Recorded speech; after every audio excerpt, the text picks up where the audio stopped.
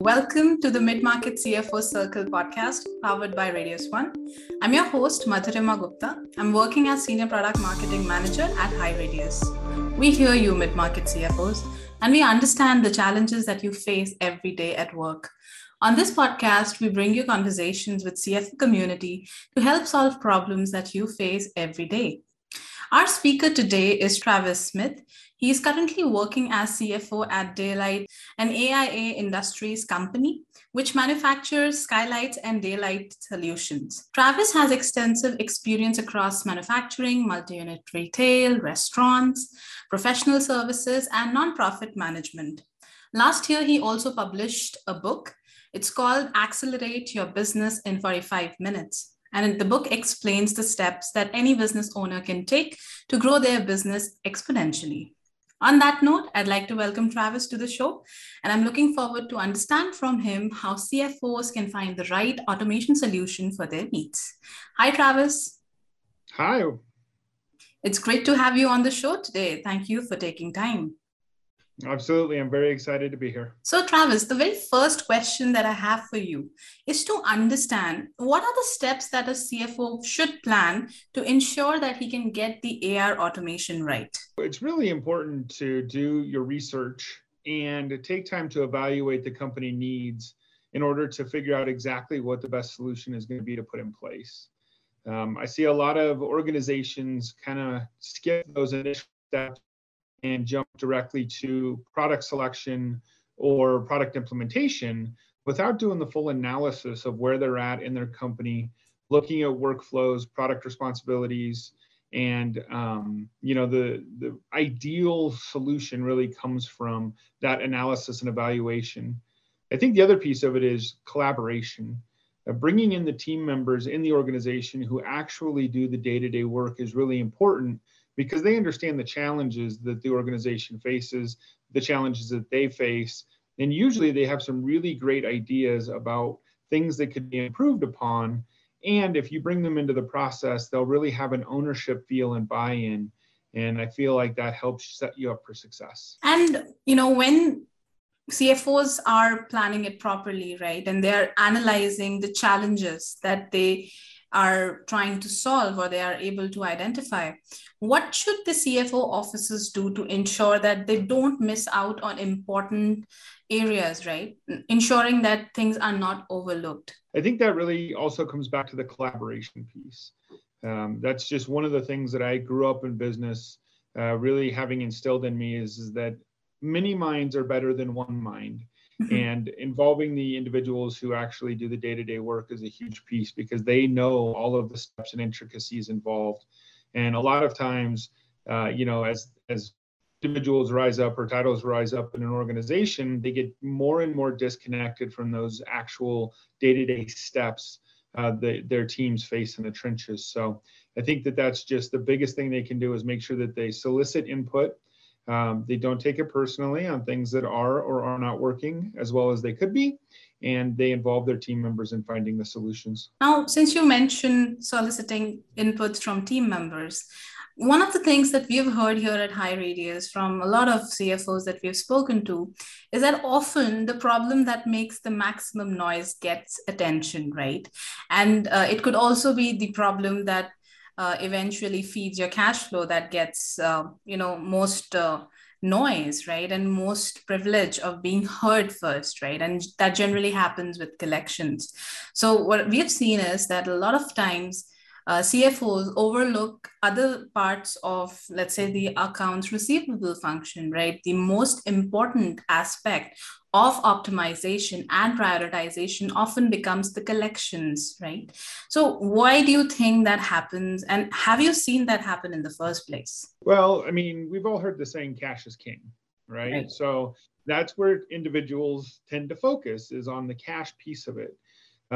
Where they tend to miss is in the details that actually goes into the struggle that they're having in collecting that cash.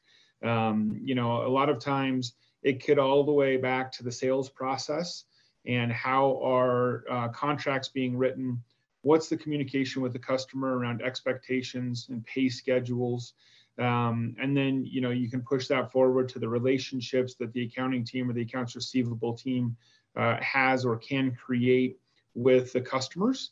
If you have good relationships and you foster good relationships just person to person, then when those calls are being made, it's a much easier conversation. So there's a lot more that goes into that collections piece than just getting the check in the door and making sure it gets applied correctly and is, in the bank and reflected on the financial statements. There's a lot of detail behind that can really make or break that collection process. And what about ensuring that, let's say collections area making the most noise doesn't overshadow the other areas that need attention? So how can a CFO ensure that they're able to cut through the clutter and actually identify the underlying pain points or underlying challenges in the office? So what I've used in the past is kind of a flow charting mechanism or a value stream mapping process.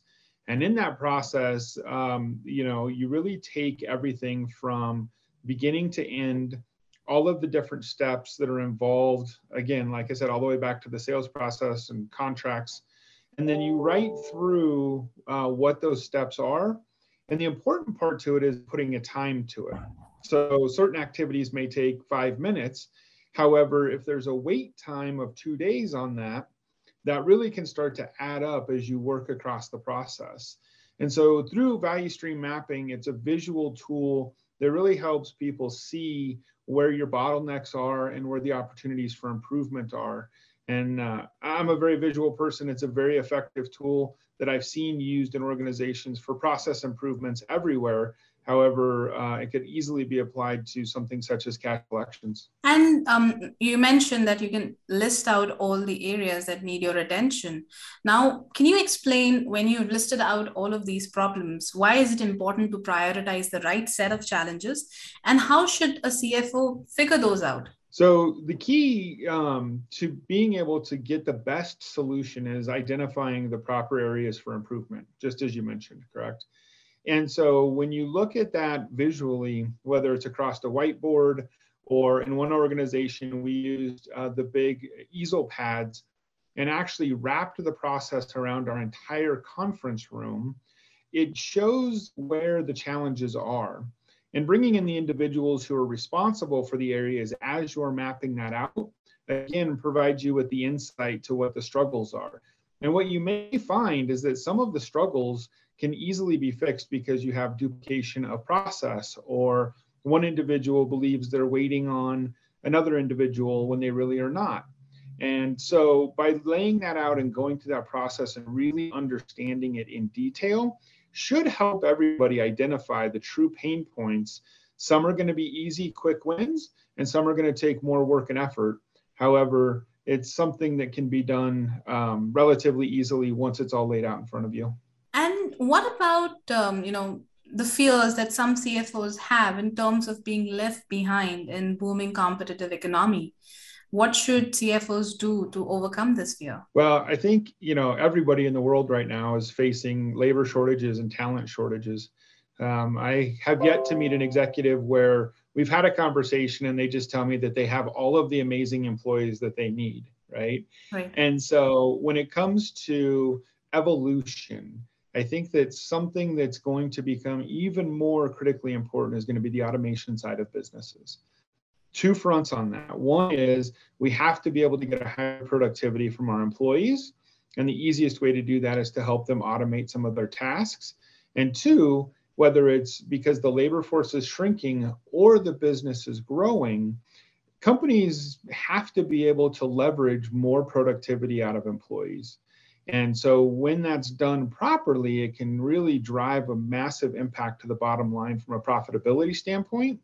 And it can help alleviate some of the pain points that we're seeing with labor shortages and talent shortages in the economy right now. And Travis, in your experience, if we talk about accounts receivables in specific, right, then what are the top tasks or processes that you would recommend CFOs to automate right away that can directly improve employee productivity? Yeah, so obviously issuing of invoices can be a time-consuming process. right? For every sales transaction, whether you're selling one item or 10,000 items, you have to issue an invoice to your customer in order to get paid. That's an area where, depending on your systems, you may be able to generate automatic invoices. Electronic communication is, pretty much the standard now. So making sure your system can generate the invoice and automatically email it to your customers drastically cuts down on the amount of time that it takes for that to get received and processed on the other end. And then I think the other piece to this is automated communication and setting up some workflows so that your system can automatically send reminders on unpaid invoices to the clients or customers in order to make sure that it stays top of mind and it's getting in front of the right people. It takes a long time for a person to sit down and type out emails or go through an AR aging, make calls, follow up. And those are really easy automatable steps with the software that's out there today. And what about, figuring out the areas where, automation at times doesn't work, right? So often, companies implement certain automation software. It could be a simple RPA bot, but they don't see success with it immediately. Would you recommend a certain time frame that CFOs should let these solutions run for before coming to any conclusion on whether an automation solution is working for them or not? Well, I think it probably depends upon scale a little bit, both size of organization and scale of the project and implementation. It's always a learning curve, and there's always bugs that have to be worked out on any kind of implementation, whether it's an automation implementation or an ERP implementation, or just implementing new processes and procedures.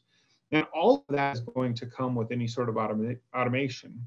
The process and procedures that the employees go through every day is going to change. And so you have to devote the time to proper documentation, to proper training, then go through the continual improvement loop.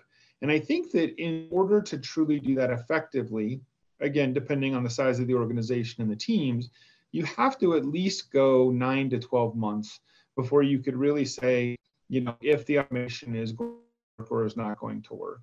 It's a long process, and there's a lot of steps and details into actually getting it to work and being successful. And I do see organizations cut off projects short because they think it's the magic silver bullet. And really, it just takes hard work, dedication, and continual improvement in order to get it over the finish line. And Travis, I noticed that you've worked across dozens of companies across your career, right? So I wanted to understand that whenever you were in these companies, your peers within the company, what were their outlook towards implementing automation solutions for finance function? Early in my career, there was more resistance to making that investment because it really is a cost. And a lot of business owners see it just as a sunk cost and a cost center that doesn't generate any true revenue, right? It's not like sales or manufacturing where they're generating products or selling products that can generate revenue. Mm-hmm. And so a lot of organizations struggle to invest in things like IT and proper systems and automation because they don't necessarily see the value. And so it really is up to the CFO or the different department leaders to be able to create a presentation and bring that back to the executive leadership team or the decision makers and show the value. And value is not always in revenue or net profits. However, when you automate and you are more efficient, then you can realize better profits. And that's the key metric, right? Everybody gets excited about net profit, net income. And so when you can say, hey, I can do 15 to 20% more work with the same labor cost, that has a huge impact on the bottom line. And that's really important when you're making that presentation to the business leaders. And what about helping mid-market CFOs ensure the fact that AI is a solution that they should be thinking about implementing today and not wait far ahead in future? Is that something that you believe in? It is. I mean, I think that every day that goes by, we see less and less people in the workforce.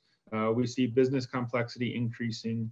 And with the supply chain challenges in the world today, right, we're seeing a pinch on our margins and on our bottom lines. And so it's not going to get any better, I don't believe, in the foreseeable future, especially in the mid-market companies. And so making that investment now should help save long-term pain and put them a little bit further ahead, hopefully, than their competition, which always gives a leg up towards success on the long run. So Travis, if I had to ask you 3 key areas that a mid-market CFO should immediately automate in their organization, right? What would these 3 areas be? Well, I think automation in marketing is really important. The virtual marketing is critical to organizations. I think automation in accounting around the accounts receivable function is also very important. Cash is king. We've got to be able to get it in the door faster and easier. And then I think the third piece is just around general business operations, whether that be designing tools to flow chart process and procedures within the organization, or value stream mapping to identify areas where things are taking too long or we have bottlenecks, and then looking for solutions in that is key. And just another question on that. So when we are talking about automating the AR function, then what would be the key areas within the accounts receivables function in a mid-market CFO office that you'd recommend CFOs diving deep in to identify if automation can help? Yeah, I think it goes back to the expediency and the ease of getting billings out to clients, right, and reminding clients that payments are due and needed. There can also be automation around payment collection. We see that in some of the smaller softwares where when the invoice comes across, people are able to just click a button and make payment. So automating on the front end, getting the invoice out, sending reminders, and then for the ease of payment collection is absolutely where I would start. And if you talk about manufacturing industry, and given that you're working in a manufacturing industry company yourself, when it comes to accounts receivable, what are the top 3 areas that you struggle with the most in terms of ensuring that your team is able to do more with less? For us, it is the follow-up. We make sure that we get the invoices out pretty well. However, the follow-up has not been very good.